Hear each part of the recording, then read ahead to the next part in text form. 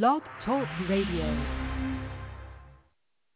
Romans 2:5, the righteous judgment of the Most High, who will render unto every man according to his deeds, to them who by patience continue in some well-doing seek for glory and honor and immorality, eternal life. But unto them that are contentious and do not obey the truth, but obey unrighteousness, indignation and wrath.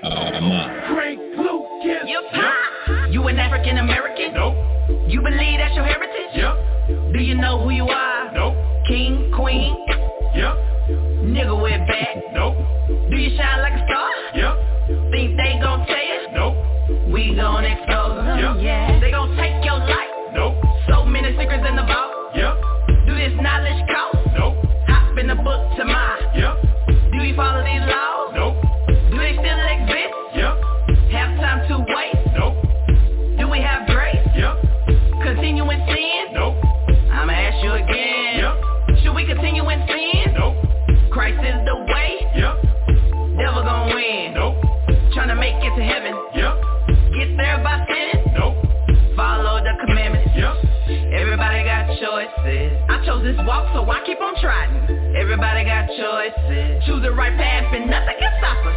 Everybody got choices. Righteous life, devil don't like that, nah. Everybody got choices. Choose the right path to save your soul. Never going back. No. Forward to the kingdom. The devil won't win. No. Leave all that sinning. I'm never going back. No. Forward to the kingdom. The devil won't win. No. Leave all that sinning. Everybody got choices, Everybody got choices, Everybody got choices, Everybody got choices. Everybody got choices. Is it cool to be gay? Did he make us straight? Is the Most High plan? You gon' learn today. Do you understand grace? Remember Noah's day? Did more than 8 people live? Will it be the same way? Is the broad way to heaven? Is the broad way to hell? You choosing death over life? You gon' change your life? Do you love these streets? Do you see police? You wanna get shot down? You remember my ground? You ever read your Bible? You wanna know your tribe? You know you more than a slave? Don't you wanna be saved? You ever been baptized? Wanna get in that water? Ever confess your sins? Ready to lift your hands? Amen. Everybody got choices. I chose this walk, so I keep on trying. Everybody got choices. Choose the right path and nothing can stop us. Everybody got choices. Righteous life, devil don't like that, nah. Everybody got choices. Choose the right path to save your soul. Never going back. No. Forward to the kingdom. The devil won't win. No. Leave all that sinning. I'm never going back. No. Forward to the kingdom. The devil won't win. No. Leave all that sinning. Whose life to choose from? You have to choose one. Who you gonna choose the most? I heard Satan to choose. Whose life to choose from? You have to choose one. Who you gonna choose? Who you gonna choose? Should I live a simple life? Should I repent and be baptized? Will Amalek ever be nice? Was our Savior crucified? Does this world love the Most High? Is the wicked gonna burn? Will we fall forever? Will we ever get our turn? Side to choose from. You got to choose one. Who you gonna choose the most? I heard Satan to choose. Two side to choose from. You got to choose one. Who you gonna choose? Who you gonna choose? Got to choose. All right. You're gonna learn today. All right. You're gonna learn today. All right. Shalom and good morning. In the ancient Hebrew greeting or salutation or holy kiss of Yahweh, Wahasham, Yahweh Shai, Barak Atham, to the 12 tribes worldwide. Greeting to Judah, Benjamin, Levi, Simeon, Zebulun, Ephraim, Manasseh, Gad, Reuben, Asher, Naphtali, and Issachar. You've tuned in to another episode of ISBHPK presents Bible Talk Podcast. My name is Mashaba. I'm the narrator of the show. I've been doing this for the past 13 years. Welcome. All right, welcome. Today is Wednesday, Wednesday, March 29th already? Well, it can't be right. Wow. Yes, it is, brothers and sisters. It is Wednesday, March 29th. Thank you, everybody, for tuning in. If you'd like to call in and listen to the show live, whenever we do our podcast, whether it's Monday through Thursday from 10 a.m. to 12 p.m., from 10 a.m. to 12 noon. That's usually when we like to try and keep our content coming out. You can call into area code 646-668-2568, and you can listen in live. If you choose to call in, you can call the area code 646-668-2568, and you'll be able to listen in live to the show. Or you can go to www.blogtalkradio.com. When that website comes up, then go to the search box and type in Mashaba, Mashahba. Type my name in, and that'll bring you to our episode page. And if it's a live streaming that we're doing, you'll be able to listen in live to the live stream by connecting that way. Or, like I said, you can call in. And then all of our shows are archived or libraried at the www.blogtalkradio.com website, going all the way back to February 26th, 2010 is when we first started our first episode, and coming forward to present day. And there's a library there that keeps them in chronological order from the latest episode that we do, going all the way back to our very first ones there at the Blog Talk Library. You can also catch our shows on Podcast Addict. You can also catch our shows on iHeartRadio podcast, on Google Podcast, and also Apple iTunes Radio Podcast under ISBHPK Bible Talk, where we try and let the Bible do all the talking. Being a part of the ISBHPK network, we have school locations in San Antonio, Texas, Houston, Texas, Norfolk, Virginia, and Rochester, New York. You're more than welcome to come to class or listen, watch class on our YouTube stations, ISBHPK San Antonio, Houston, or Norfolk. There's a ISBHPK class going on every day on YouTube. All right. If you're that type of a student and you're into the visual, which is all good, there's an ISBHPK class going on every day at one of those three YouTube channels. So you more than welcome and invited to check it out there and learn the Bible, right? And learn the Bible. Keeping with Zephaniah chapter 2 verse 1, where it says, "Gather yourselves together, ye gather together, O nation not desire, before the decree brings forth, before the day pass of the shaft, before the fierce anger of the Lord come upon you." That gathering is important. That all Hebrew Israelites that we gather together, right? Here in North Central South America and around the world.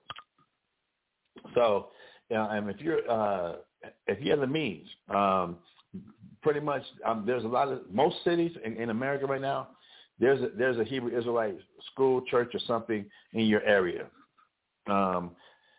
Please go and check it out. All right, go and get the information. Go and check it out as we prepare for Matthew chapter 6 verse 9, the Lord's Prayer. Our Father which art in heaven, hallowed be thy name. Thy kingdom come, thy will be done on earth as it is in heaven. That we're supposed to be preparing for the kingdom of heaven to come, for Christ's kingdom to come, for God's kingdom to come. That's going to be an everlasting kingdom, an eternal kingdom that's never going to fade away, and it's going to be ruled with God's righteousness. That the laws of the land are going to be the laws of God, the laws of the Bible, and that from Judges chapter 5 verse 11, it's good for us to be starting to practice and preparing for the kingdom of God to come, starting to practice God's statutes, laws, statutes, and commandments and judgments, and learning them and putting them into application. That we really are in the time of grace and mercy at this present time. Grace and mercy is not going to start with our Lord and Savior Jesus Christ comes, grace and mercy is now to be given the opportunity to prepare for when he actually gets here, right? We're in the time now of preparation. And according to Romans chapter 13, verse 11, that let me put that one up real quick. I don't want to just paraphrase that one. According to the teachings of Christ when he walked the earth and he was here, and according to here in Romans chapter 13, verse 11, where it does read, it does say as follows: and that knowing the time, that now, again, I'm in Romans chapter 13, verse 11, and that knowing the time, that now it is high time to awake out of sleep. For now is our salvation nearer than when we believed.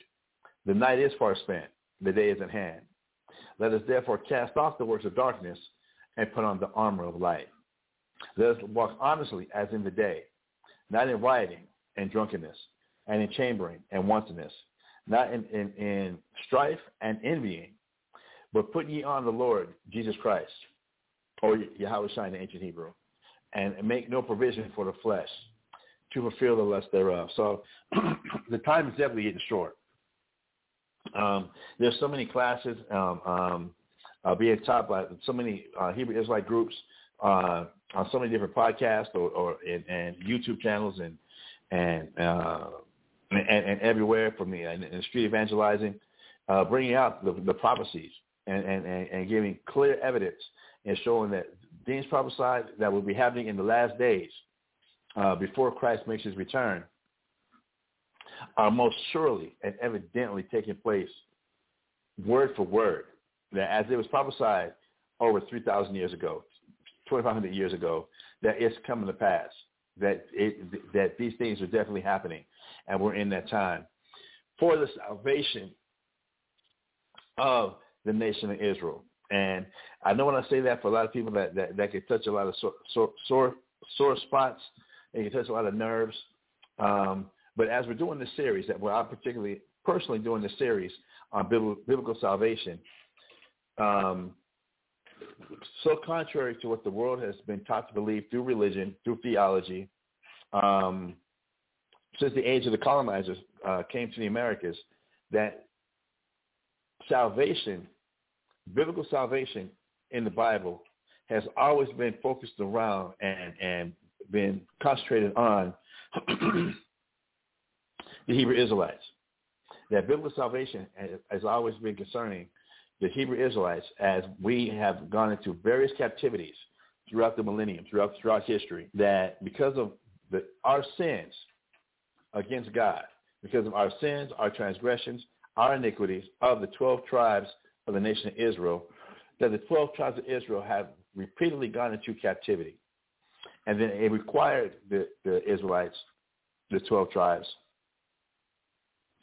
to come together, confess their sins, our sins as a nation, humble down, pray for a redeemer, a savior, or a judge, and the Lord God fulfilling that request. The only thing that's been different at this present time, as opposed to any other time through biblical history, is that all the other times in biblical history that we went in captivity, we still knew our nationality. We still knew our name. We still knew we were the 12 tribes of Israel. And the reason it's always important, and why we understand why this is not a religious thing, is that in knowing our nationality, we knew why we were in captivity. We understood why God had the nation of Israel, the Israelites, the 12 tribes of Israel, in captivity, because we sinned, because we broke the covenant of God. And we understood what we had to do. We had to now come back together as a nation, confess what we did wrong in a sign of repentance, and showing that humility, and that from then we could go now pray to the Father, showing our humility, showing our confessions, showing that we acknowledge what we did, and the Lord would always save us again from that captivity. It's been this current captivity that we've been in here in the Americas. Now, we know we've been scattered throughout the four corners of the earth. And we're going to touch on some scriptures. I'm not sure we're going to be able to get to them today, but we're going to touch on some scriptures because there's a lot of controversy. There's a lot of I guess that's the word I need to use, controversy, concerning the 12 tribes chart that we do use. That on the 12 tribes chart that we use, it does say Negroes, West Indians, Puerto Ricans, Haitians, Dominicans, Cubans, North American Indians, Seminole Indians, Argentinians, Chileans, Brazilians, Colombians, Panamanians, and so-called Mexicans. Yeah, that is on the 12 tribes chart. And yes, we do know and understand that Israel has been scattered to the four corners of the earth. That you can look at many Hebrew Israelite groups today. They're teaching in Africa, in Ghana, Nigeria. They're teaching in India.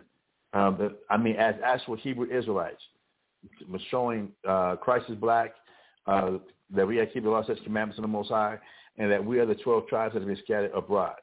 It's taking place in Japan.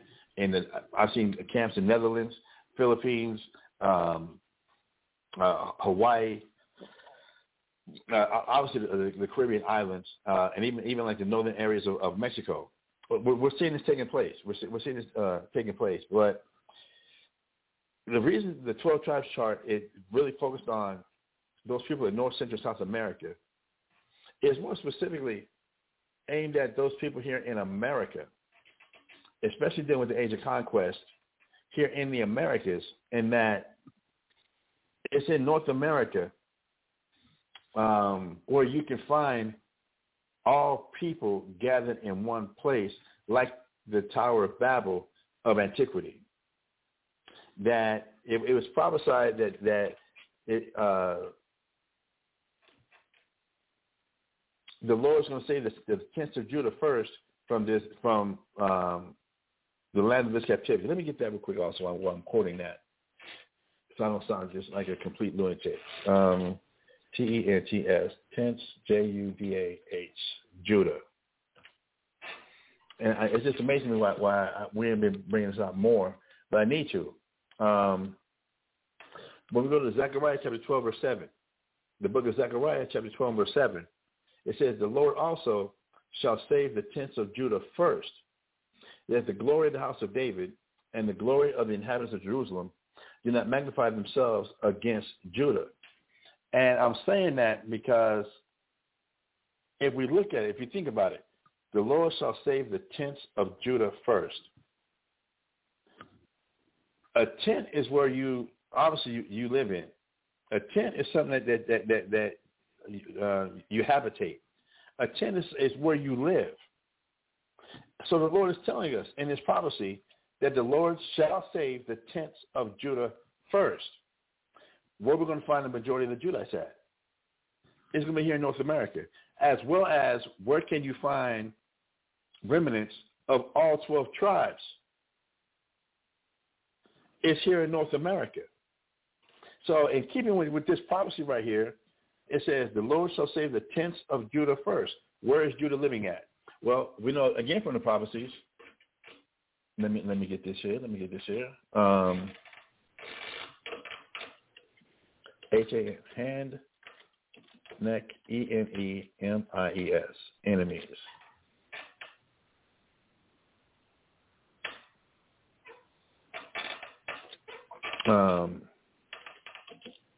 Neck,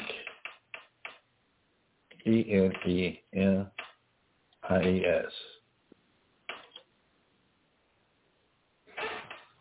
Okay, why are you not giving it to me?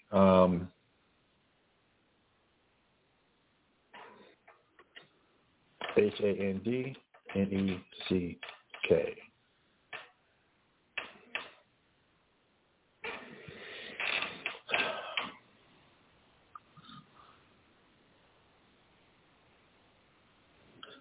I'm going to go find it real quick, y'all.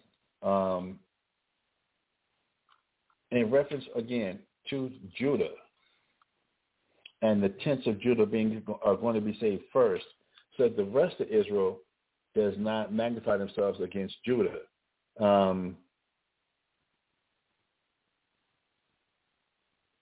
Judah's a lion's whelp. From the frame of son that had gone up, he creep down, he casts his line, he casts the old line, who's roused him up. The scepter shall not depart from Judah, nor law given from between his feet until Shiloh come, and unto him shall the gathering of the people be.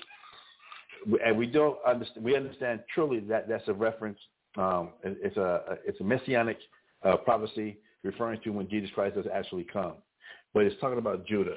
But let me go here to Deuteronomy chapter 33.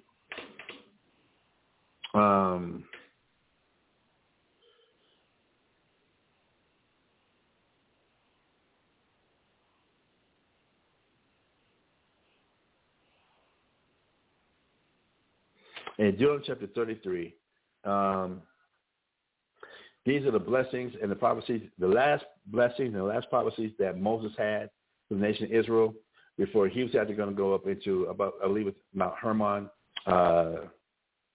where he could take a look at the promised land. Remember, part of his punishment and consequence was that he was not going to be able to enter into the promised land because of not giving the Most High the glory at the waters of Meribah. So these were the last words that Moses had as a blessing and a prophecy concerning the 12 tribes before it was done. So in Deuteronomy chapter 33, verse 6, he talks about Reuben. In verse 8 is Levi. Verse 12 is Benjamin. Verse 13 is Joseph, referring to Ephraim. Manasseh. Verse 18 is Zebulun. Zebulun and Issachar. Verse 20 is Gad. 22 is Dan. 23 is Naphtali. 24 is Asher.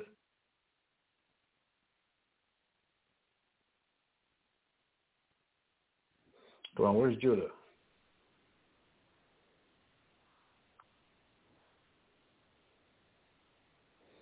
Reuben. Yes, around Reuben. I'm sorry, y'all. Obviously, this wasn't planned. This was not planned. I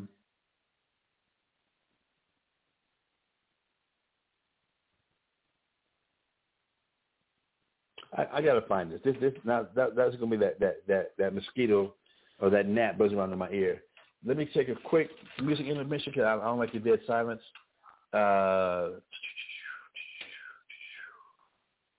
I'm going to find this.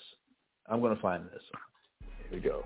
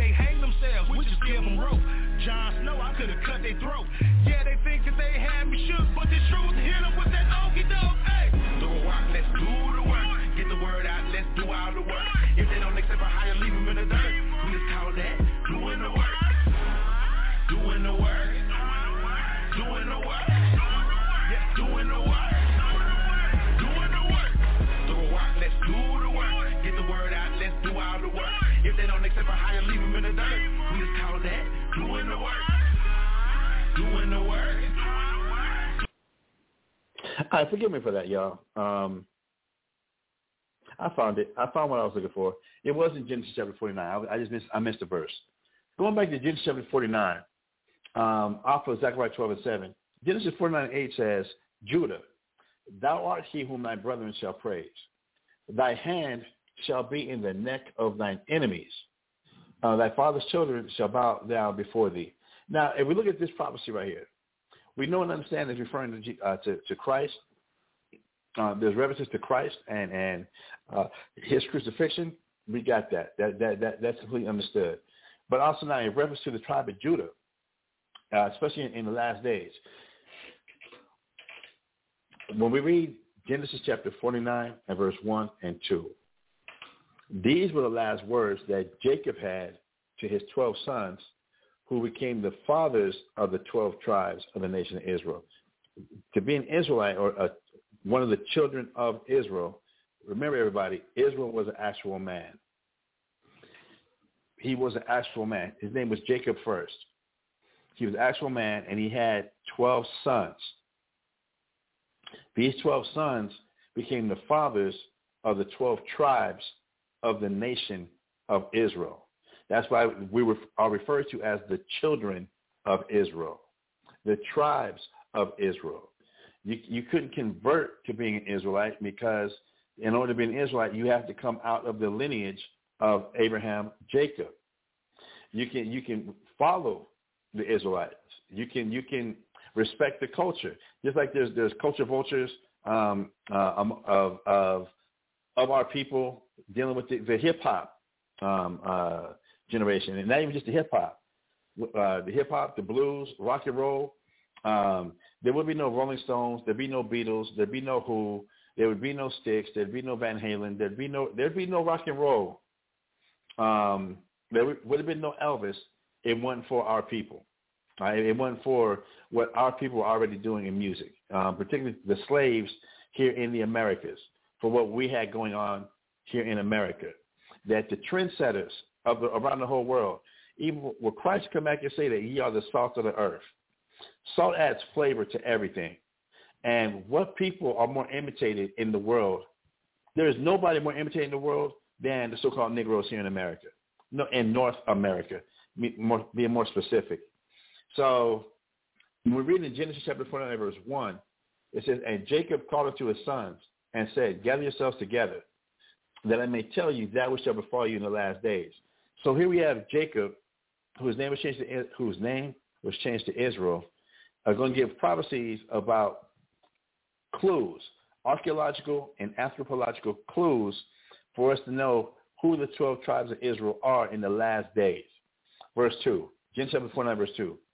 Gather yourselves together and hear, ye sons of Jacob, and hearken unto Israel your father. This is some teaching that I haven't heard these scriptures for such a long time.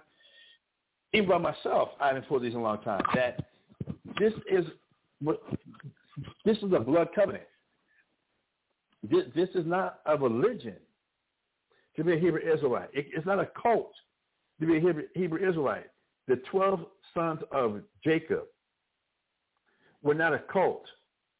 They were given a culture. They were given a laws. They were given a government. They were given a constitution directly from God. Not a democracy where they came up on their own and they made with their own laws, statutes, made their own constitution. No, we were given heavenly ordinances, a heavenly law, heavenly judgments from the Lord God himself at Mount Sinai.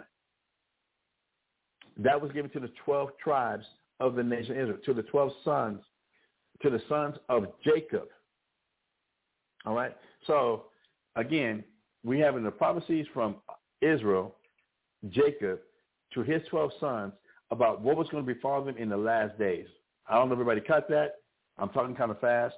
But what's going to happen to us in the last days? Jumping down now to verse 8. I missed it by one verse earlier. Now we're in verse 8. In Genesis chapter 49, verse 8, it says, Judah, thou art he whom thy brethren shall praise. So in these last days, which people on the earth is imitated more or have such an influence on the world as the so-called Negroes here in North America? Who sets all the trends of what is fashionable, of what is in, what is hip, what is in?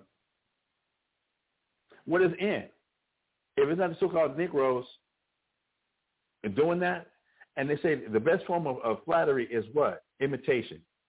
Imitation is the highest form of flattery that can be given.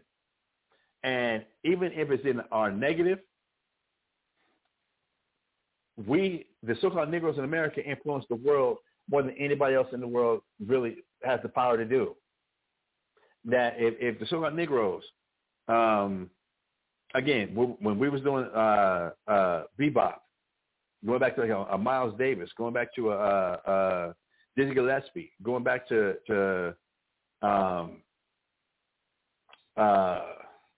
Chuck Berry, we've had an influence on the whole world.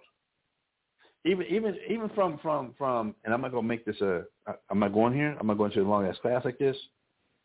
To give an example, that from the way the so-called Negroes in America, the slaves dress, the way the slaves in America have, the ones that brought on cargo slave ships talk, our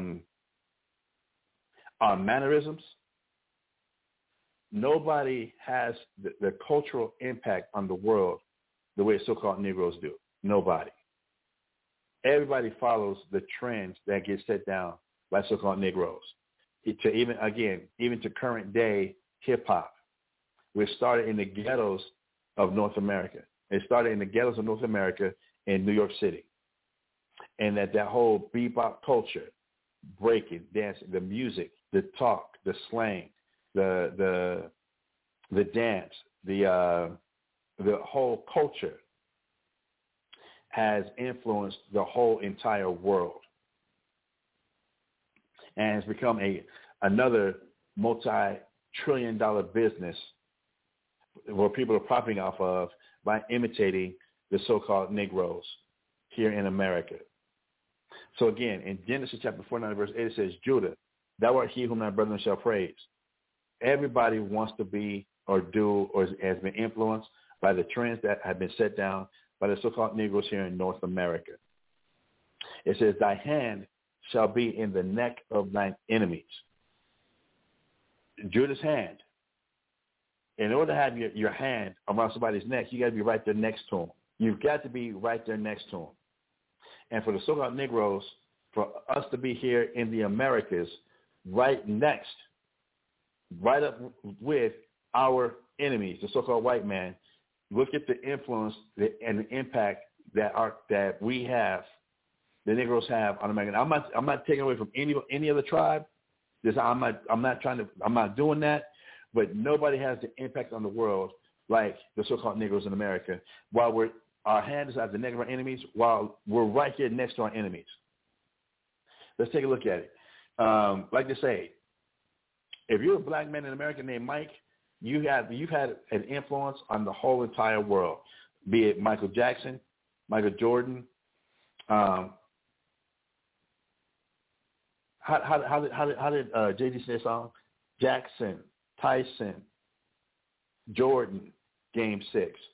All Michaels coming from where? All so-called Negroes who were the children of sharecroppers, who were the children whose parents were the children of sharecroppers, their parents being the children of slaves.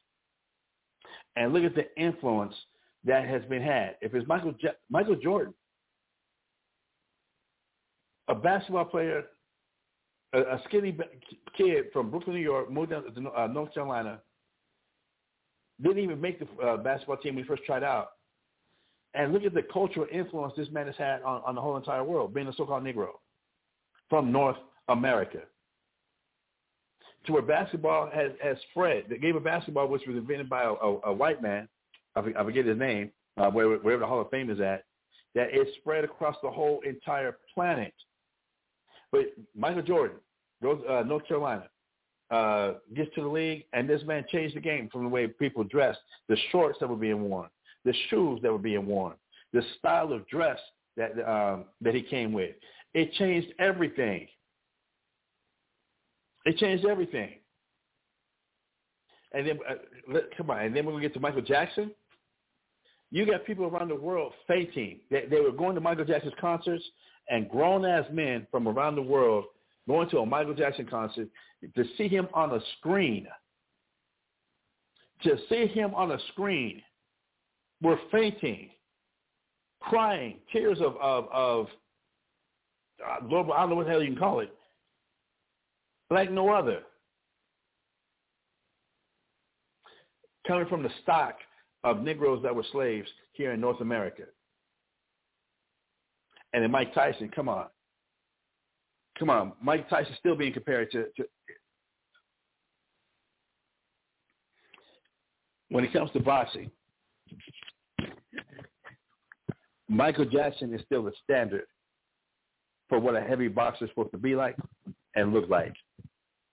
Now, we can go through the ranks from Mike Tyson, Roy Jones Jr., Floyd Mayweather, going back to Muhammad Ali, to Riddick Bowe and Evander Holyfield, going back to a Muhammad Ali, a Joe Frazier, a George Foreman, a Ken Norton, going all the way back to Smokey Robinson, Sugar Ray Leonard, Jackie Robinson. But in music, we can go to Smokey Robinson also. And then going back to Jack Johnson. Who has had more of an impact on the world than the so-called Negroes? The slaves came on slave ships here to North America, where it was prophesied that what? Judah, thou art he whom thy brethren shall praise. Thy hand shall be in the neck of thine enemies. Thy father's children shall bow down before thee.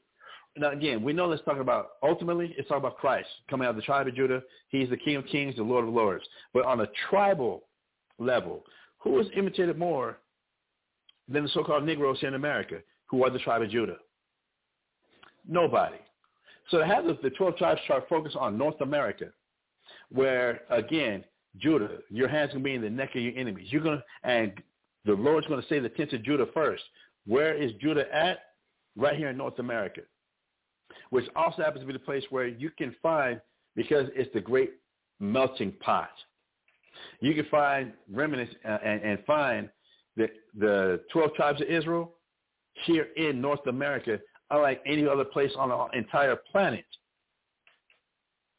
So to come back now and the focus be on waking up the 12 tribes of Israel that were here in North America, and that focus being here in North America, it is spread to the rest of the world. All praise to the Most High God. But for it to be started here in North America, there's a reason for that. There's definitely a reason for that. And brother says, I'm gonna tell you, this is not a part of my. This is not originally a part of my class. I don't even know why I'm even here dealing with this. This was nowhere in my mind as far as just want to give it a little beginning introduction and continue on with the class. But damn, that this seems so evident, so clear. And these were some teachings that we used to always teach so much. Genesis chapter 49, verses 1 and 2, and going and showing and proving, and even about Judah. To where now people are taking pot shots at us about the 12 tribes chart. Come on. The 12 tribes chart is divinely inspired and divinely directed by the Lord God. And by the time we go over these scriptures here that we've done, and then also include Ezekiel chapter 37 in connection with Revelation chapter 11, verse 11, down. Come on, y'all. No. I know it's upsetting a lot of people, and I'm just looking at the propaganda that's being infiltrated in by enemies of the state, by enemies of God. To now get to get the focus off of, or just to go so hard at trying to make the 12 tribes chart look so fallible, so false, and trying to still keep with this notion of salvation still being for everybody. No. Now, is the world going to benefit? Let me again keep clarifying my statement. Is the world going to benefit from the salvation of the children of Israel out of captivity? Yeah. The world's going to benefit. No different than when the children of Israel were delivered out of our first captivity, the captivity of the Egyptian Empire. I feel like when I say empire, I'm thinking about like from Star Wars, the Empire Strikes Back type of situation with the Sith Lords and everything, and the rebellion having to fight against such a dark empire. But for the Israelites being delivered out of the Egyptian Empire, obviously it didn't benefit the actual Egyptian Empire or government, but it freed other nations from their captivity, from their rulership. That is true, and that is evident. That's obvious. But the salvation was focused on which people? Was it for the salvation of the whole world? No. That salvation that Moses brought, that the Lord brought through the hand of Moses and his brother Aaron, was aimed at the Hebrew Israelites, the 12 tribes of the nation of Israel. And upon their being freed, liberated from that captivity, the world benefited, and that they were no longer under the influence of the Egyptians. So in like manner, when Christ comes back this time, and salvation is for the nation of Israel, being saved out of the captivity that we are currently in, the world's going to benefit. Not the world governments, because all governments are going to fall. We can make sure that's thy kingdom come, thy will be done on earth as it is in heaven. That's the Lord's prayer.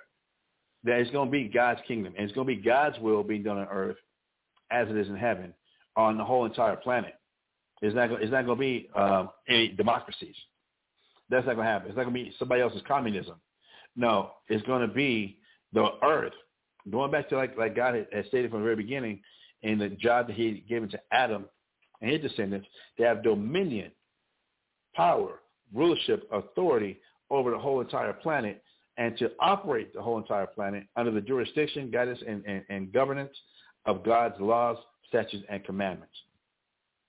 That it's going back to that state, all right, with the salvation of God, and that the whole world is going to be at peace. When the Israelites finally get back home, the scriptures tell us, too many scriptures telling you that the world will be at peace. The nations will learn war no more. Once Jesus Christ, who the world calls Jesus Christ, who in Hebrew we say Yahweh Shai, actually comes to deliver, save, and redeem the nation of Israel out of the captivity that we're currently in. So now that I took up all that, not a waste of time. By no means what I just did was that a waste of time. But wow, that really just overtook me. So continue on with the topic in the series of biblical salvation, and we're dealing with biblical salvation, a righteous branch. All right, biblical salvation, a righteous branch. Let's get into it. Yesterday's class talks about Tuesdays. Again, another excellent job in further showing the development of the Israelite assimilation during the time of the Greek Empire. Now, if you listen to the class, it went quick. He brought up current events and covering the current events. Did a great job with that, and then getting into the show. I got to say this. I'm going to say this. Brothers and sisters, we come from when I say we, I'm referring to those connected with the ISBHPK. We come from a heritage. We come from our beginnings of the ISBHPK, to where it was nothing. It would be nothing for us to have a 3, 4 hour, 5 hour class just covering one topic. That's the world we come from, and I know that's real shocking, especially in the world we live in today, where people's attention spans are so diminished and so demented. They literally get headaches and migraines from having to just concentrate on listening to God's word, which is again done by design by the enemies of God to present us with all the smartphones and the instant gratification that we always be looking for, and failing to get. So now it leads to the manic depression. It leads to the irritability, and so forth and so on. But we come from a place where to have a 3 or 4 hour class covering one topic was not outlandish. It was not out of order. To where to now be in a place where now we have to make everything so concise and small because people's attention spans is less than that of a monkey. And that's not meant to be an insult as much as an observation. That it's even got to the point where the brother Kazaki is having to do 5 minutes of wisdom. That he's got to try to just narrow something down to try and capture somebody's attention span for that amount of time with just 5 minutes, 5 to 7 minutes of going over something, because our minds are really being conditioned not to pay attention. Our minds really are being conditioned not to be patient, not to be enduring, not to be long-suffering, but to seek and just have instant gratification and on whatever level. From fast food, I remember at one time, Domino's, it was 30 minutes or less as far as delivery. Now, go to Domino's now and wait in line more than 30 minutes and see how irritated you get. Just being in line at Domino's. Be anywhere and see how irritated and how debilitating that a person might get. Don't be in the Starbucks line trying to get your little matcha, your little latte or what have you, and you ready to kick your gas pedal through the floor to help speed the line up. I don't know how many people's suspension steering in their cars have gotten messed up for how often now we punch, hit, slap the steering wheels because something is delaying. Something's getting in the way of me reaching my destination, me reaching a goal, something I'm after, and I'm routing traffic, I'm cutting people off, I'm doing what I can, whatever, because it's about me getting where I'm going, and I'm in such a hurry. Man, our minds being conditioned that way. I'm bringing all this up, brothers and sisters. I'm bringing all this up right now to try and squeeze these classes that we're going over into a 2-hour time frame is very difficult. It's very, very difficult. It's being done, but it's very difficult. And especially in the times and the days that we're living in now, with all the current events that's taking place, and all the things that, every time you turn around, there's something else going on that matches the biblical prophecy. If it's a school shooting, if it's a pandemic, if it's another famine, more layoffs, if it's more civil unrest, if it's more wars and rumors of wars taking place around the world, there's so much that be going on that matches and lines up so precisely with the scriptures that they try and hold it down, keep up with current events, and they come out with topics and classes to help feed people's spirits to understand what's going on. It's not impossible, but it does take a lot of work. It does take a lot of work. And having to always keep looking up and be reminded of the clock. Time's running out because people's attention spans are so short. People's attention spans are so small. People getting irritated to where to be able to sit down and go over class, to understand the research, to appreciate the research, to appreciate the reading, and understand how unprecedented it is for us now on such a wide level that we have so much access to the scriptures and the prophecies and the histories and match everything up, that all the distractions that this world provides to keep the attention span and the mind short is frustrating. It is frustrating. But moving on with the class. On Monday, we was going over, we finished with Jeremiah chapter 23.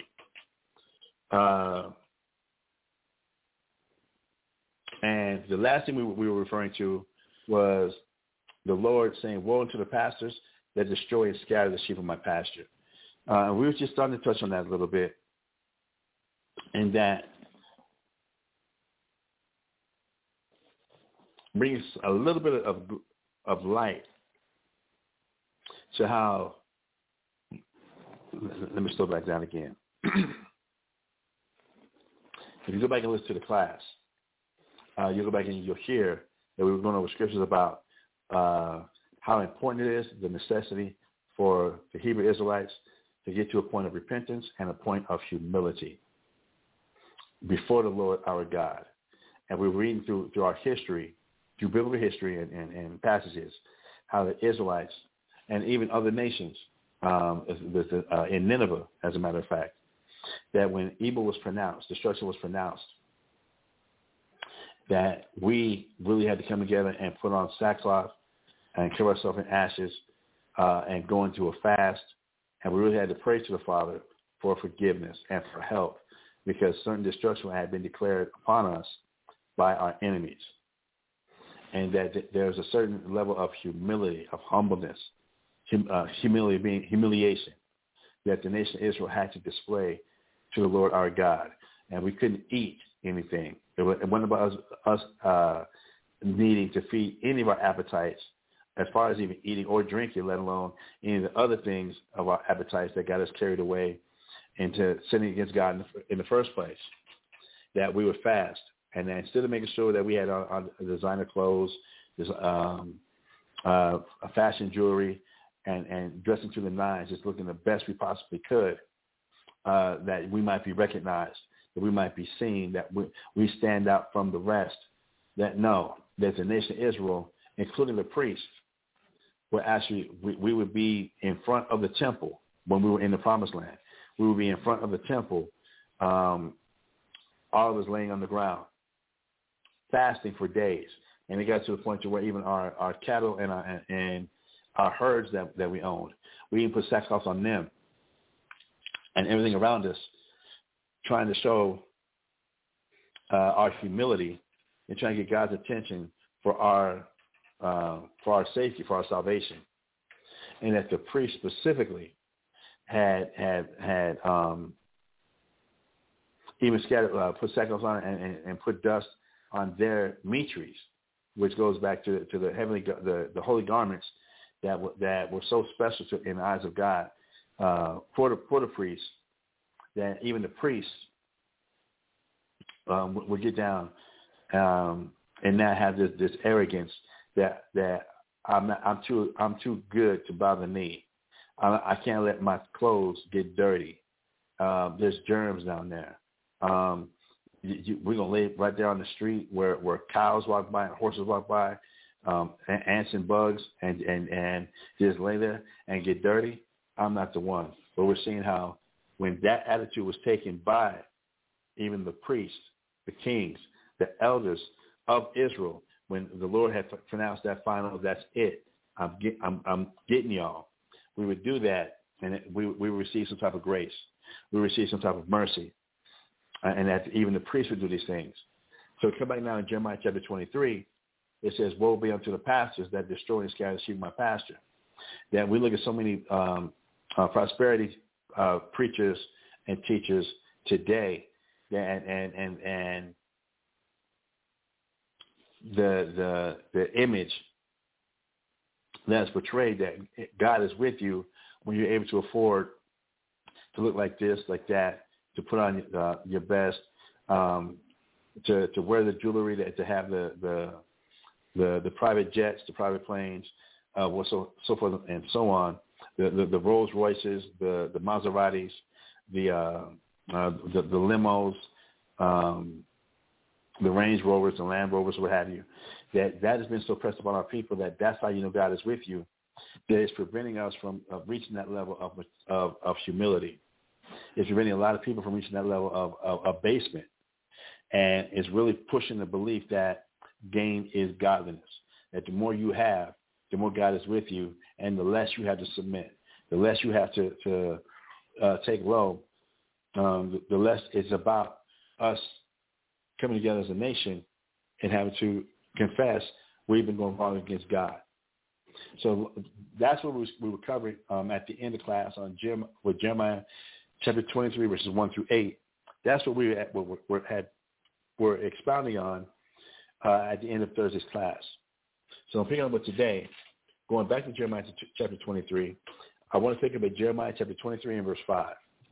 The book of Jeremiah chapter 23 and verse 5, and it reads, Behold, the days come, saith the Lord, that I will raise unto David a righteous branch, and a king shall reign and prosper, and shall execute judgment and justice in the earth. But I've been trying to get to Christ and deal with biblical salvation for a long time. I'm not going to lie. But there was other things that we had to really cover that we had to get to. And in particular, that level of humility, of humbleness, of confession that's required for us as Israelites. That one thing that we as Israelites do, we do prophesy about the destruction of the world kingdoms. We do prophesy about the destruction of the world governments upon the return of Jesus Christ. Some really, they base their whole congregations on feeling the need to just talk about the destruction of the world governments and the destruction of so-called white people and the enslavement of so-called white people in God's righteousness and in God's justice for what they've done to the world and what they've done to us as Israelites. Well, one thing we kind of get away from, and all those things are true. I'm not teaching this class to refute anything that is brought out. No, those things are all true. Christ told us in Revelation chapter 13, verse 9 and 10, that he that leadeth into captivity shall go in captivity. Those who kill with the sword must be killed with the sword. That here is the patience and the faith of the saints being the Hebrew Israelites. For the things that we have undergone, being in captivity, being in the hand of the so-called white man, the white man's government here in these last days, going all the way back to Rome, that there's not been any justice or retribution or justice handed out. There's been absolutely none. And that Christ is coming back to make sure that God's justice, God's vengeance is going to be taken care of. So I'm not saying that teaching is wrong. I'm not even going there. They're teaching that. But a lot of people now just focus on that part, and we don't focus on some of these other parts. That we provoked God to so much anger with our behavior of wanting to be like the other nations, of following the gods, the traditions, the cultures, the fashions of the other nations, of wanting to be accepted by the other nations, as opposed to being the examples to the other nations of what is actual righteousness. And when it comes to the Creator, when it comes to the Most High, when it comes to God. And we pissed him off so much that he did reject us. And we're going to really go into that to dissect that. But true to God's word to Abraham, who the Bible does tell us that Abraham was the friend of God. And I keep quoting that one also. Let's get that too.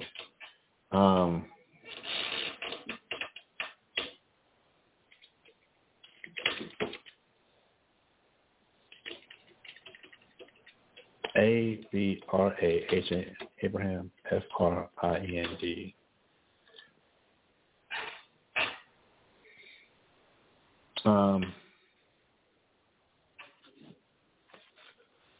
Right. When we go to 2 Chronicles, chapter 20 and verse 7, 2 Chronicles, chapter 20 and verse 7, the question is being asked. It says, "Are not thou our God, who didst drive out the inhabitants of this land before thy people Israel, and gavest it to the seed of Abraham, thy friend, forever?"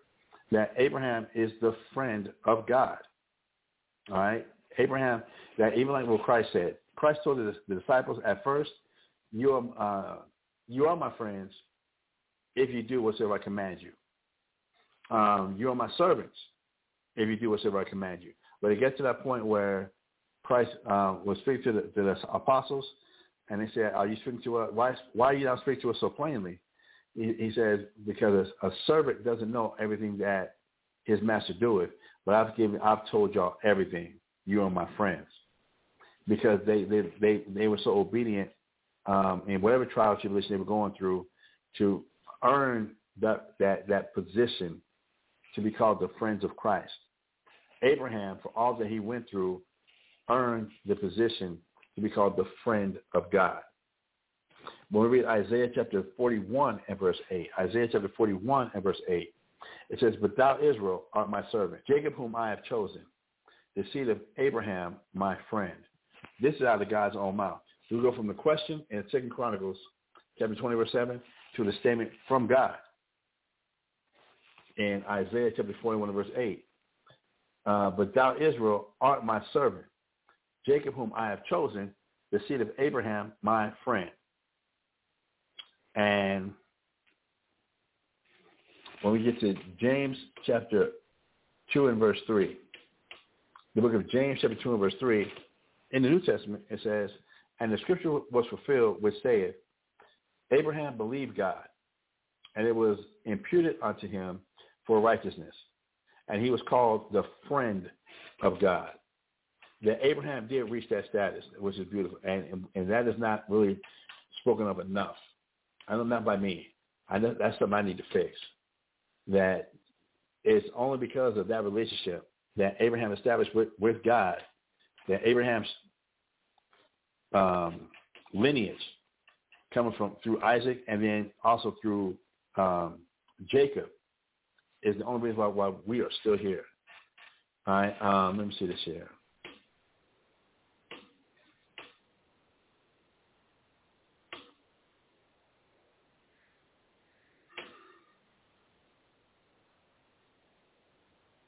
Yeah, we got that part.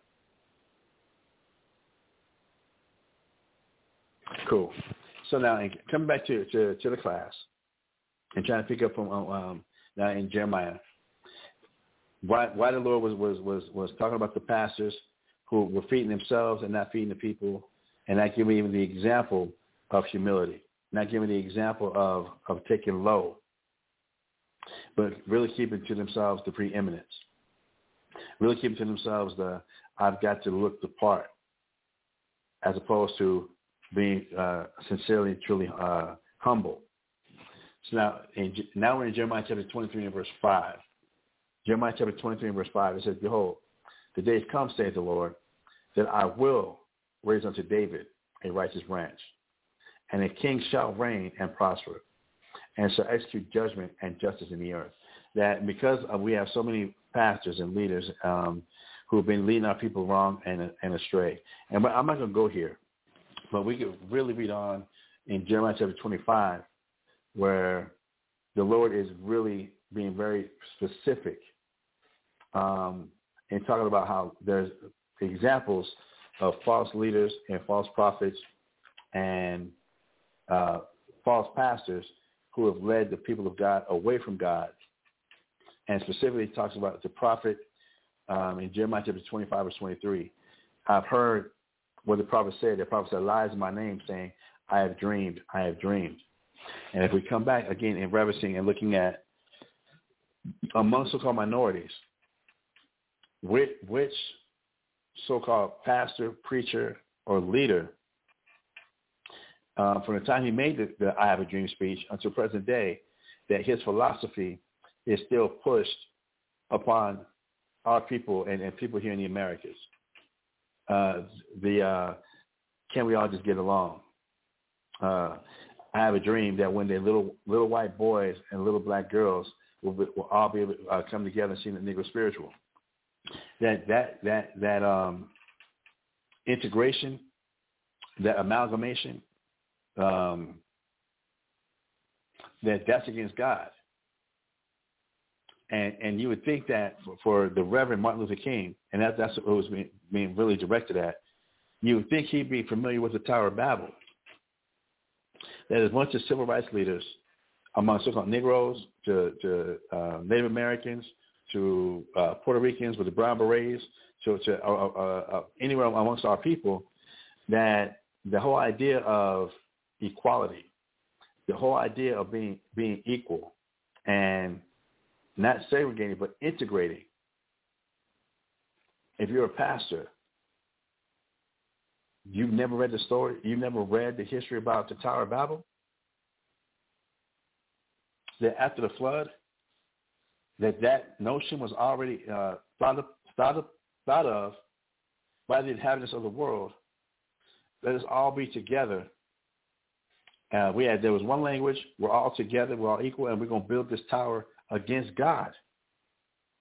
And God saw it. And that's when the Lord came down and divided all the languages, made sure the nations were divided by language, and put it apart so that it wouldn't be no unity, no oneness, no new world oneness or what have you. That the Lord created the nations, and he wanted the nations, and he wanted them to be separate. You would think that's something that would have been read or understood by a pastor, by anybody with the Bible, to where it's to the point now where this thought process of everybody just being one has gotten so bad that now, I heard this one pastor, it was on TikTok, somebody sent it to me. This one fool, I'm calling him a fool, this one fool is saying that God did not destroy Sodom and Gomorrah because of homosexuality. And they were saying because of same gender love. Can't call it a faggot no more. Can't call it evil no more. But because this fool was saying God did not destroy Sodom and Gomorrah because of same gender love, but that God destroyed Sodom because of violence and of rape. And he's a pastor of a church. And to look at this, and the passion he came with, that just on that alone, people would listen to him because of how passionate he was in spitting out this nonsense, spitting out these lies. Go back and read the scripture, actual read. And go back and read, it says that Sodom was destroyed for its abominations. Leviticus 20:13. Same-sex sex, faggots and lesbians, is an abomination. God can't stand it. It makes God sick. It goes against the first commandment he gave living creation, besides the angels, to be fruitful and multiply. So the influence of pastors and leaders who don't know the scriptures, who are leading our people, has really got our people destroyed for lack of knowledge. So the Lord is saying, cool, the days are going to come, I'm going to raise up some shepherds. I'm going to raise up a righteous branch. I'm going to raise up a king, a leader that's going to prosper and is going to execute judgment and justice in the earth. And again, there's obviously a reference to the return of our Lord and Savior, Jesus Christ. Now, y'all know I like to go into commentaries because I really like to try and keep the attention and focus off of my opinion, the attention and focus off of what I'm saying, and get actually scholarly accounts, biblical accounts. That's not just me, because like the scripture says, and I do teach all the time, let God be true, but every man a liar. When it says every man, I'm not excluded from that. That it's not about me. It's not about this person, this person that was born from a mother whose name is Bobby Louise and a father whose name is Eddie Lee. That's not what this is about. It's not about a cult of personality for what I'm saying or bringing out to be agreed with or not be agreed with. It's not about my opinion. Every man to be a liar, but now let God be true. Let the scriptures be true. So I like to go through the commentaries that men who put in many more years and many more concentrated study into history of the Bible and done research with the Bible, and had a lot more resources to biblical references, to atlases, to even travel to the promised land that are above us right now, above me right now. So coming to Jeremiah chapter 23, verse 5, we're going to read the commentary from a scholar and historian who put together a commentary by the name of John Gill. And this is what he has to say about Jeremiah chapter 23 and verse 5. So it says, behold, the days come, saith the Lord. So from that part of the scripture, he's about to give what they call an exegesis or a breakdown on what that part of the scripture, what it means. It says, or are coming. That it should be saying that, behold, the days come, saith the Lord, or that the days are coming. So obviously this is going to be a prophecy. It's a prophecy that's being given. He says, and will soon be here a few days, months, and years more. So it was usual with the prophets to represent the coming of Christ as near at hand, to comfort the saints and to keep up their faith and expectation of him, and especially the latter prophets. He says, refer to Haggai chapter 2, verse 6, and Malachi chapter 3 and verse 1, as also to usher in their prophecies of this sort with a behold, as a note of admiration, attention, and asseveration. And it says, see Isaiah chapter 7, verse 14. Going on with the commentary, it says, that going on with the Bible description, it says that I will raise unto David a righteous branch. Now with the exegesis, the Messiah, that the righteous branch is the Messiah. So it is explained by the Targum, which calls him the Messiah of the righteous, and by Kimchi and Ben Melech, and by the ancient Jews, important, the ancient Jews also, who is frequently by the prophets spoken of as a branch. He gives references to Isaiah chapter 4, verse 2, and Zechariah chapter 3, verse 8. It says, which respects his incarnation, his springing up and appearance in the earth, and the meanness and weakness of it. And here, his descent from the family of David, that the Messiah, the Savior, this chosen one, the Christ, is that his family descent is going to be from David. When that was in a low and mean condition, to be his successor in his throne and kingdom. That Christ is going to be a family descendant, a blood descendant of the house and lineage of David. And that Christ is going to be the one who's going to sit on David's throne. Not in temporal, but in a spiritual sense. That it wasn't just talking about David's throne, that after David it was Solomon, and after Solomon was Rehoboam, so on. But now that was going to transfer down, that when Christ does get here, Christ is going to be the King of Kings. He's going to be the Lord of Lords. That's going to sit on the throne of David, judging and overseeing the nation of Israel. Okay? It says,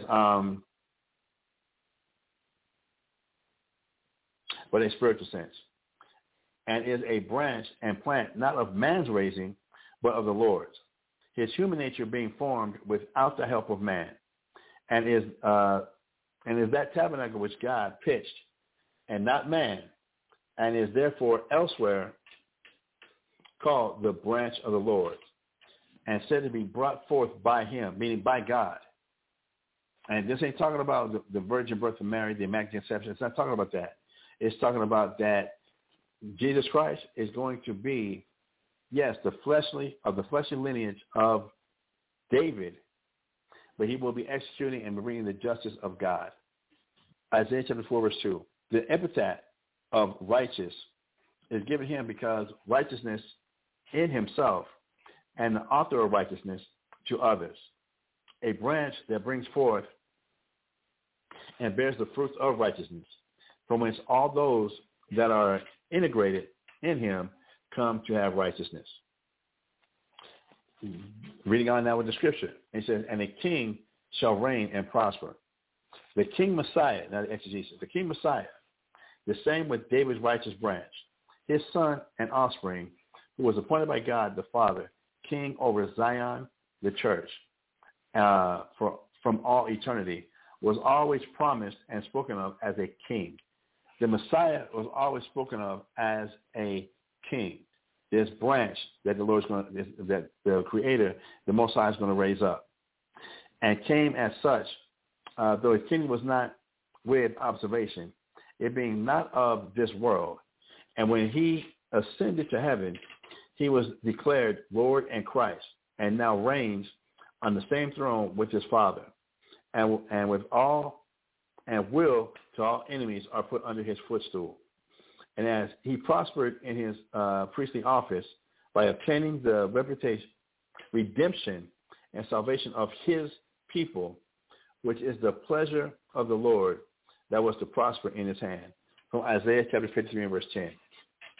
So likewise, in this kingly and prophetic offices, by going forth in his gospel, conquering and to conquer, riding forth therein prosperously, and subduing his enemies, and causing his ministers to triumph in him, or shall deal prudently, as the word is rendered in Isaiah chapter 52, verse 13. When the scripture goes on to say from Jeremiah 23 and 5, and shall execute judgment and justice in the earth, in his church and among his people, by governing them with righteous laws, and by protecting and defending them from their enemies, for all judgments committed to the Son. All judgment is committed to the Son, who will judge one day the whole world in righteousness. So I wanted to get that, go here and use this as an introduction to Christ. Jeremiah, let me get it back again. Jeremiah 23 and 5. And I know these transitions are really awkward. I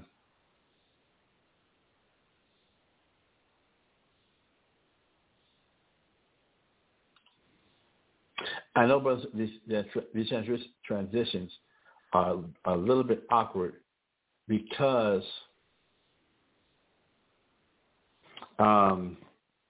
there's so much information I want to bring out, and I know that I have a habit of speaking fast, and that in my habit of speaking fast, there'll be a lot of concepts and a lot of things that I don't bring out that I might have been thinking of, but I don't bring out because of my zeal. I'll say it like that, because I get it going so fast and wanting to get it out. I know there's a lot of times I'll be skipping over some very important key parts. Just want to get to the end. Just want to get to the end of the study of the class, what have you. And in doing that, I know I miss out on a lot of things leading up to the understanding of why this is significant, of why this is important, of what comes out in the build-up. And that's why we've had, even in this series, had to go back and revisit the confession part, and even had to go back and revisit the humility part, because I knew I kind of flew through that when I first brought it out. And now the Lord's going to have mercy on the Israelites. But I got there in such a rush. There was a lot of points and a lot of things that that should have been brought out that weren't brought out. So I know in this series, some things are going to seem very redundant. Some things are going to seem like deja vu, or even like an echo, like, didn't we go over this already? And yes, we have. I'm going to be honest with you. Yes, we have. But I'm trying to be thorough, and not just being thorough and boring, but I'm trying to be thorough and making sure that this is a proper picture. Trying to be thorough and really trying to paint this picture for it to be seen, while painting this picture and bringing this information out, that it's going to be very contrary to how most people have grown up, and their concept and understanding of Jesus Christ has been given to them in false pretenses. The understanding of the kingdom of heaven is not been a realistic perspective about the kingdom of heaven and what it's really going to be like, and what's really going to be going on, and what it really means to be saved. Okay? So we're at the point now where, again, dealing with the righteous branch.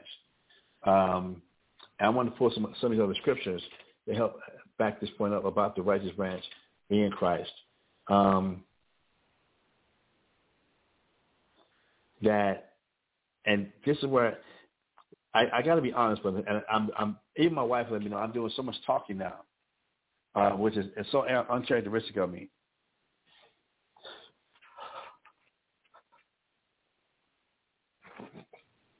That I do a lot of talking and expounding, and doing that.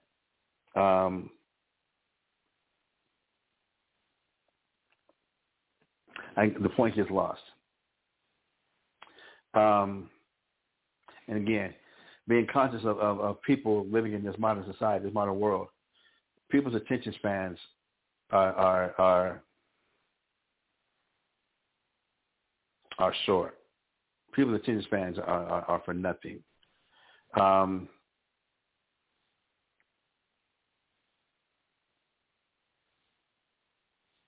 That's not meant to be an insult.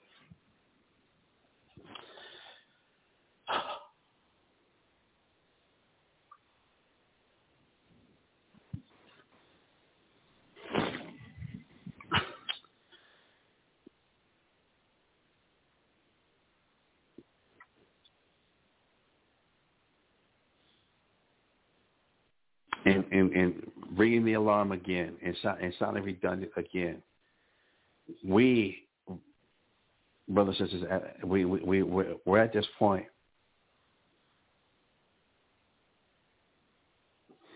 where for my years, the 3 decades I've been a teacher and been involved with this knowledge of being an Israelite, that the sorrow and the repentance really is lacking within a lot of the ministries that we run into. There are some fantastic, dynamic teachers, some fantastic, dynamic men that know this Bible and where Bible scripture are at so expertly, so precisely, it's almost scary. It has to be something inspired by God.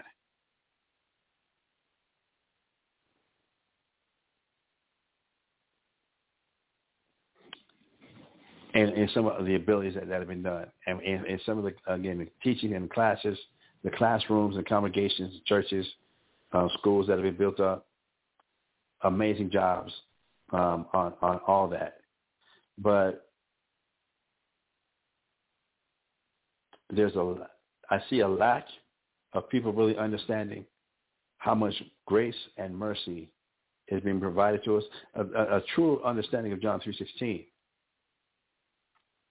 That for the world of the Israelites, and for how many times, I'm confession time also for myself. I'm not an eloquent man. I'm really not. I'm not an eloquent man. That's why I even named the show Bible Talk. I'd rather let the Bible do all the talking, period. I'd rather not even be seen. I'd rather not be heard. I'd rather be in the background. I've got no problem with that. And let others be the focus. Let others get the attention. Others who are very great speakers. Others who are very, very, very eloquent.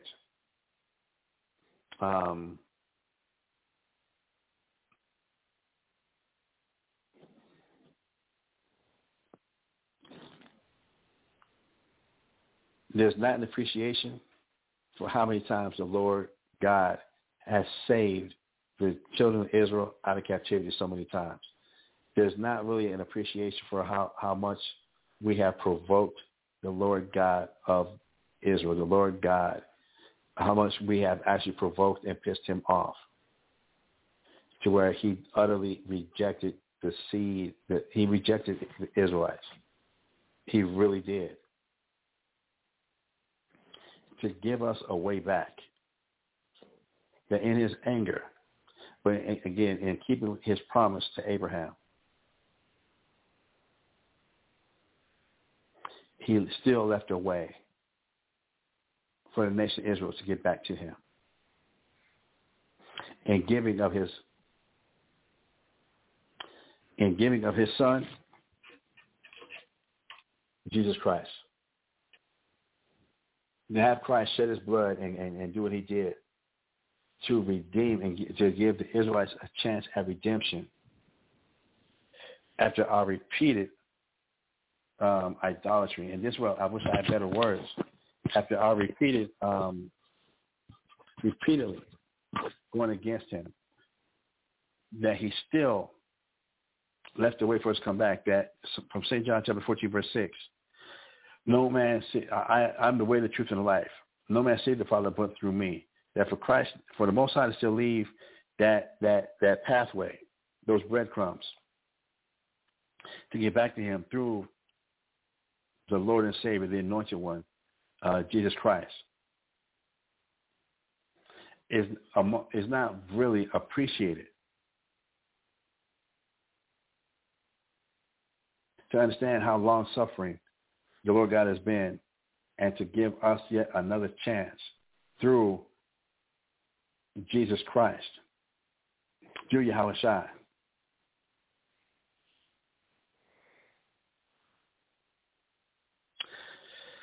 That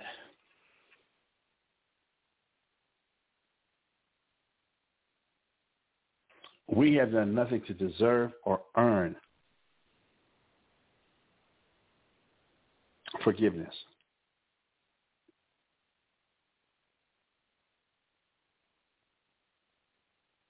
We walk around still with so much arrogance and haughtiness, with the thought in our mind that we're still owed something, but there really hasn't been a focus on how evil we have been to the Lord God, our Lord God. And in the midst of how evil we have been, he still sent his Son to die, to shed his blood, to be tortured for us. That we really get offended at the thought of we might still owe God. We still get offended at the thought of I have to be patient.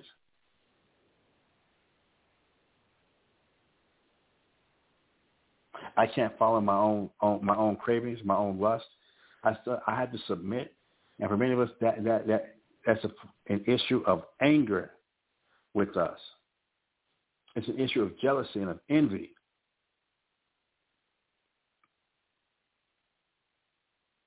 The why me? Why I gotta?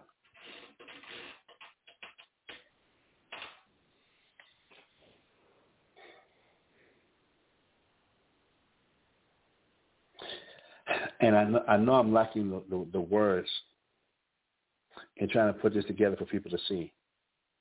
I know I'm still missing a part to bring it out. I know what I want to say. I know what I want to convey. But having to get the puzzle pieces through the scriptures to put it together to make sure this puzzle fits so it can be seen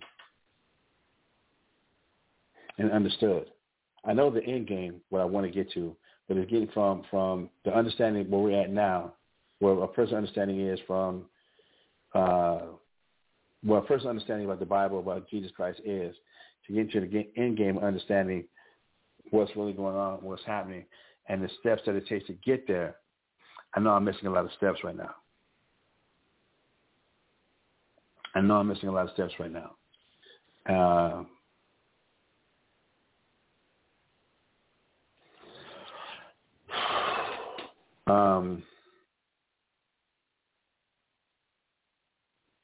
The show must go on. So let's go to, continue with Jeremiah 23 and 5. Let's now go to, let me check the scripture first.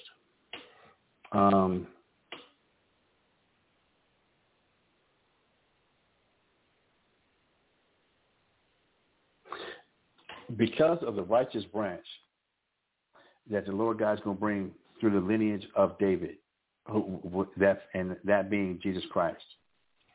When we read Jeremiah chapter 30, and a lot of these scriptures we've been over before, but hopefully there might be a little bit more in context right now. When we go to Jeremiah chapter 30 and verse 3, it says, "For lo, the days come, saith the Lord, that I will bring again the captivity of my people Israel and Judah, saith the Lord. And I will cause them to return to the land that I gave to their fathers, and they shall possess it." That, and here this is very important, because in Jeremiah chapter 30 and verse 3, We know it was during the time of the actual time of the Babylonian Empire when Jeremiah gave this prophecy. And it can be used for back then, but it's more directly focused at these times that we're in today. Because back then, remember, the northern kingdom of Israel had been exiled under the hand of the Assyrians before the Babylonian captivity.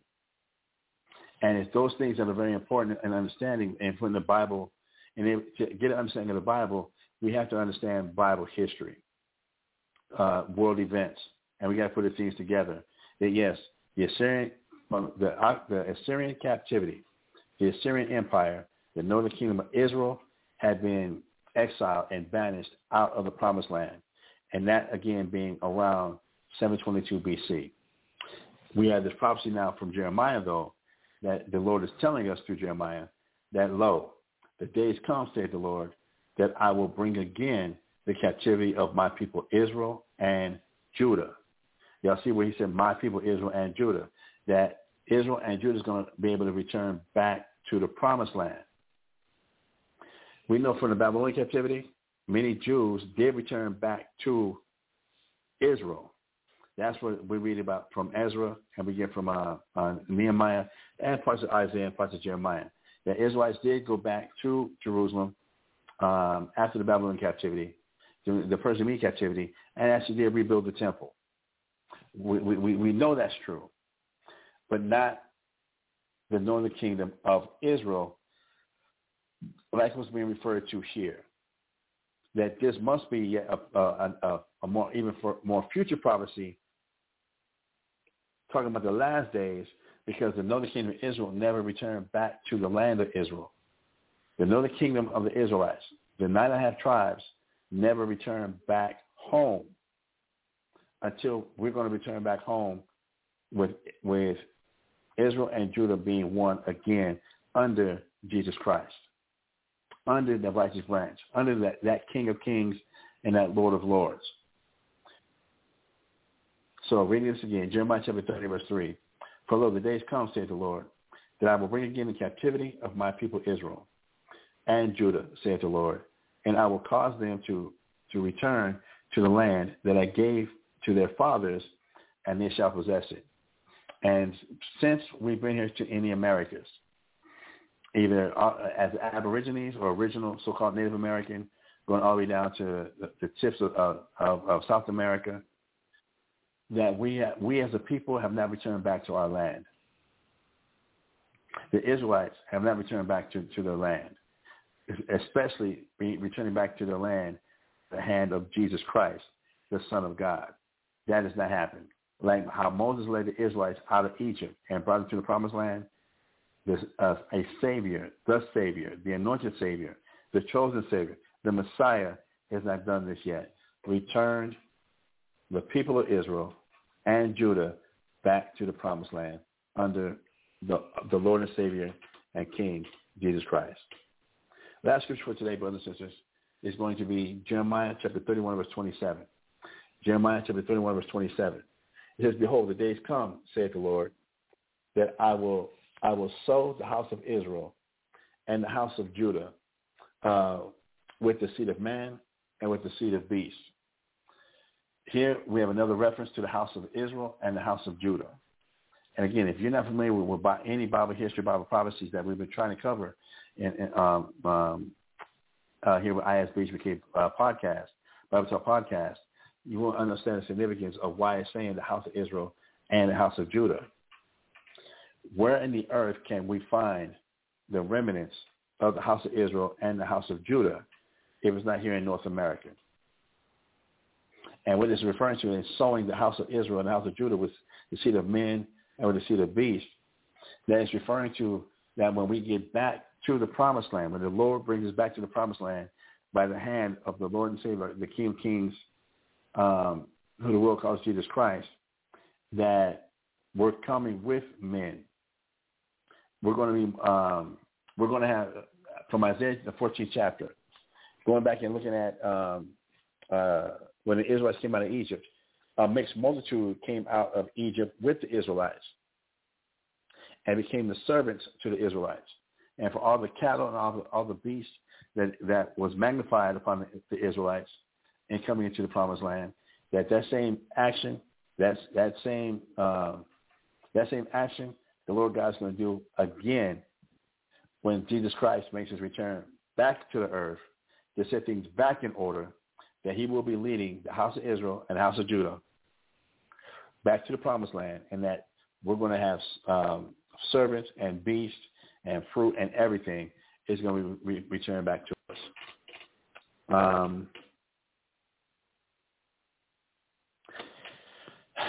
I'm going to end this class with this on this note right here. And I'm going to pick this up tomorrow. Where am I at?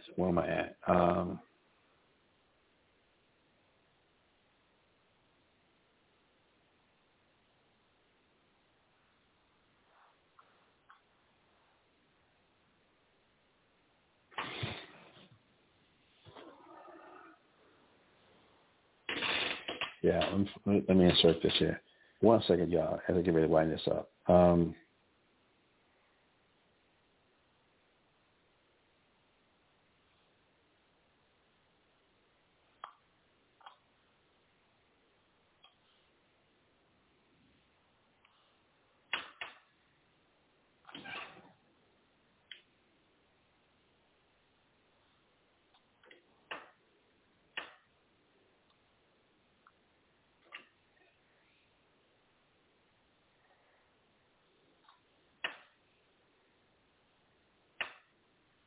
All right, brothers and sisters.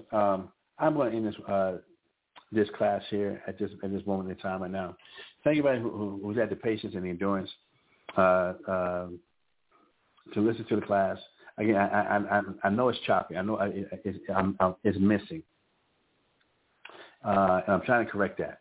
I am trying to correct that. So it's digestible, so it can be received and understood. Again, thank you, everybody, for your patience. And I'm trying to get some of these wrinkles ironed out to make it smooth. That this is what it might not be agreed with, but for it to be seen, definitely that this is what the scripture is actually saying. All right. So with that, thank you, everybody, for tuning in. The plan is tomorrow to have a blog talk again tomorrow morning, 10 a.m. Central Standard Time. That's tomorrow being Thursday, and then come back on Friday with Barnabas Bible breakdowns. So with that, again, thank you, everybody, for tuning in. I'm going to say shalom.